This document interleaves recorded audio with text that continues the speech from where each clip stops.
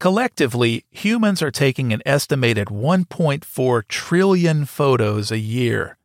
In a single day, we shoot more photos than were taken during the first 100 years of photography.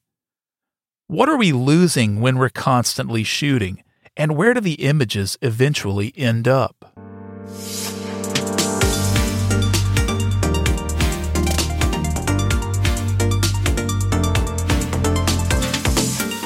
Hello, friends, and welcome to this episode of Photo 365. My name is Andrew Hayworth. I was taking a walk recently and came to the conclusion that I've reached a point in my own photographic journey where watching the habits of other photographers has become more interesting than actually shooting photos myself. I'm always curious what compels someone, especially someone who isn't a photographer in the traditional sense, to raise a camera or smartphone and shoot a photo. And here's where you clue the cliche. This is the part where I'm supposed to recommend Sontag's collection of essays on photography, which deals with this very question. But On Photography was written quite some time ago. When it was published in 1977, photography was indeed a popular pastime that anyone could enjoy, not unlike today. In the 1970s, small, cheap film cameras were the norm, everything from flimsy plastic Kodaks you could purchase at a corner drugstore, and don't forget your 110 film and 4-way flash cubes, to higher-end SLRs and medium and large format rigs. Polaroids were really making an impact and were probably the closest thing to the immediate digital photography we enjoy today. And just like a smartphone, consumer cameras of the 1970s were meant to be very easy to use, true point-and-shoot wonders. As a second grader with no training, I carried around a Polaroid camera and bricks of instant film, shooting everything from still lifes of stuffed animals and action figures to being the designated photographer on family vacations. At some point, I moved up to a 110 camera and eventually learned to use my dad's 35mm Pentax SLR so I could look cool on a 7th grade field trip to Charleston. We have it so easy now, as we all carry what could arguably be considered a professional camera in our pockets. But photography prior to the smartphone age still required effort and intent. Capturing an image was something special, and the subject matter ultimately had some level of importance that would compel a shooter to consume a frame of film stock. Today, the owner of a smartphone doesn't need to worry about film stocks, lenses, or really even technique. Just keep the device charged, and endless photography can ensue. Images can be shared with a quick tap to social media, friends, family, and so on. I'd love to read Sontag's take on that. The dreaded forced viewing of a carousel of slides that followed a family vacation, and I guess I'm really dating myself when I say that, has been replaced by having someone thrust a 6.5-inch OLED screen at your face. You're then made to relive their snapped stream of consciousness at a refresh rate of 120 hertz as they smoothly swipe through photo after photo of the things they deemed important enough to commit to storage. July of 2021 was quite an interesting month. For a little while there, we seemed to escape the dread of the pandemic. Everything seemed to open back up. People were allowed to have fun again. This was particularly apparent when my wife and I attended a multimedia exhibition based on the works of the painter Vincent van Gogh. It was the first time in nearly a year and a half I could recall seeing people getting back to normal living, and of course, photography was a massive part of that. We arrived at Charlotte's North Davidson neighborhood, more commonly known as the NoDa district. Imagine a gritty urban setting overrun with coffee houses, craft breweries, art galleries, and hipsters. The Van Gogh exhibition was held in an old bomb factory, which had been thoughtfully decorated with impressionistic allusions to the painting. Immediately, smartphones were out and nearly everyone was in photographer mode. I observed a woman stop for a selfie in front of a trash can, decorated with vinyl stickers to possibly resemble Starry Night. It wasn't so much the subject matter, but the exuberance of her gesture that caught my attention. After all, it was still a trash can. Inside, there was a large room in which visitors were seated to watch animations of reimagined Van Gogh paintings set against a soundtrack. It was sort of like high art meets a Pink Floyd laser light show. I personally don't have an interest in shooting photos of video, but that didn't stop other guests, including one gentleman who had his iPhone raised high, video light blasting everyone nearby. A staff member warned him twice and finally showed him how to turn off the light, but that didn't stop him from shooting photos of every scene as it appeared on the screens, and he wasn't the only one. Practically everyone was shooting photos of everything: garbage cans, the gift shop, the floorboards of the space, the bathroom signage, and so on. And that got me thinking, where do these photos go? What eventually happens to them? How present or in the moment can one really be when taking images replaces the act of simply paying attention and having an experience? As someone who occasionally supplements their day job income with photography and who has been shooting for most of his life, I certainly don't begrudge anyone for enthusiastically shooting photos. For the most part, it's fun and it's something that can be shared on social media or to feed Instagram. I think of these types of images as souvenirs that really don't cost anything. Or do they? I believe when we start shooting images, we become less of a participant and more of an observer. So for me, the cost of photography is simply the impact that it has on how I experience a particular situation. And maybe that's just me. For instance, in August of 2017, my hometown was in the path of a transcontinental total solar eclipse, a very rare phenomenon. I've never seen an eclipse with totality, so I was excited to go up to the roof of the county building where I was working at the time and experience this phenomenon with my coworkers. I also had about 3 cameras and a variety of lenses with me to document this historic occasion. Well, the resulting images were pretty underwhelming, mostly owing to my own lack of preparation. Somehow, I missed out on the magic of the occasion in my efforts to wrangle multiple cameras and dial in an exposure. I wish I'd just taken a minute to absorb what was happening around me, to listen, to observe nature, and allow the weirdness of the wrong time of day twilight to wash over me for a few moments. I may never get a chance to experience an event like this again.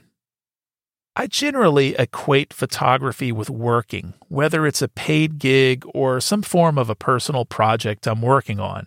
I rarely ever shoot just for fun, and when I do, I often find myself unhappy with the images because they don't really serve a function. But we all use photography for different reasons, don't we? For some of us, photography is a coping mechanism, a way to visualize the world with the barrier of a viewfinder or screen to filter what we do or don't want to see. For instance, I think about occasions when I was shooting in a stressful environment or in a situation that scared me, like the first time I reported to a crash scene and realized I was standing just feet away from the smoldering remains of 2 human bodies. Or wandering through the devastation of New Orleans just days after Hurricane Katrina. These were instances where the camera was a coping mechanism that helped me focus on something other than my own discomfort, and it gave me a purpose. Some of us are artists, some are doting parents documenting their family life, some are professionals on assignment, some are hobbyists looking for a way to pass time. The universality of photography may be its biggest strength. Susan Sontag wrote that people from cultures with a, quote, ruthless work ethic, like the United States or Japan, are often compelled to take photos during vacation or leisure time because they feel guilty for having fun. She calls photography a friendly imitation of work. I often wonder how the photographic process affects the average end user and what, if anything, happens to the photos after they're captured. For example, I was shooting photos and video at a corporate event recently, and I observed the wife of an executive shooting video continuously on her phone, vertical video, I might add. And as her husband made speeches and received various honors, I wanted to tap her on the shoulder and point back to my video camera and explain that I was actually capturing the event and would be happy to provide her with the footage later. I just couldn't understand why someone would record 10-minute-long video takes on their phone. What was she planning to do with this stuff? And was she even able to focus on enjoying the event if she was fiddling with her phone the whole time? Was the capture of shaky, grainy footage really worth the effort? A few months ago, my wife and I visited Walt Disney World, and I was struck by the behavior of one guest on the new Star Wars-themed ride, Rise of the Resistance. After waiting more than an hour and a half to experience this attraction, this individual proceeded to try and shoot still images of every detail of the ride. We're talking low-light conditions in a fast-moving ride car, so blurry photos. Again, I just couldn't understand why someone would ruin their experience trying to shoot a theme park ride that has no doubt been documented both professionally and endlessly by other people. What did you really achieve? I guess proof that you were there. I'm sure it made for good fodder for Facebook and an Instagram story, and maybe that was their end goal. Not so much the capture of a quality image, but another step in the production of a social media post. Not a photo, but simply content to plumb their friends list for additional likes and maybe disingenuous comments. Is that worth compromising a personal experience? I suspect it is for many, and in fact, the social media pings are simply another component in the entirety of their experience. Everything evolves, doesn't it? Art, technology, perceptions, and so on. Has photography evolved into what is known now as simply content creation? Just bits and pieces of visual information to keep social streams and revenue opportunities flowing? Has the motivation shifted? What was once a way to record memories seems to have become a method for feeding algorithms. Are these posts ever looked back on fondly, like photos in an old family album? Or do they simply scroll away to make room for the next batch? I suspect there's several instances when someone might revisit these images, notably when the algorithm tells you to, by sending you a notification. In other words, when Facebook informs you of some memories from your timeline, or when Google sends a notification to your phone to look back on some photos you uploaded ages ago. I actually find myself pleasantly surprised when Google highlights an image I may have forgotten about. I get a steady stream of these alerts, largely in part because I uploaded a photo or more daily for a year when doing my own 365 project. When I shot the images, I never intended to feed an algorithm. I was just storing them on Google Photos so I could access them easily. And every now and then, Google highlights an old image of mine that I barely recall shooting. It's typically something I snapped with my phone. It could be something as dumb as a picture of a can of craft beer that I texted to a friend, a random dog photo, or something utilitarian like a photo of paperwork or a product I intended to buy later. I have no doubt that when July of 2022 rolls around, and maybe for years to come, Google will tell me to look back on the few images I shot at the Van Gogh exhibition that I attended with my wife. And maybe Facebook will highlight her memories of that day and the photos she took. I've mentioned it here before, photos take on deeper meaning when you interact with them in some way. I don't expect everyone to print out every random image they take on vacation or craft impeccably edited slideshows for their personal website. Even if you're just feeding Facebook, it's better than doing nothing and letting those photos rot on your memory card or mobile device. Before I wrap this episode, I'd like to share a fascinating article I read recently concerning the tragic events that took place at the Astroworld concert in November. Austin-based concert photographer Daniel Cavazos wrote an account of the show he called one of the most horrifying moments of his life. 8 people died at this event. I'll place a link to the article in the show notes, but I just wanted to mention it here because it's rare to hear reporting like this from a photographer that is told in such clear, descriptive prose. The way he laid out the events of the day really places you at the scene, starting with unruly concert goers breaking down a fence to avoid lines, to the, quote, guttural sound the crowd made as they were being crushed into barriers. Cavazos illustrates the article with his images and photos from the day, and they are stunning. It's easily one of the most fascinating articles I've read in years.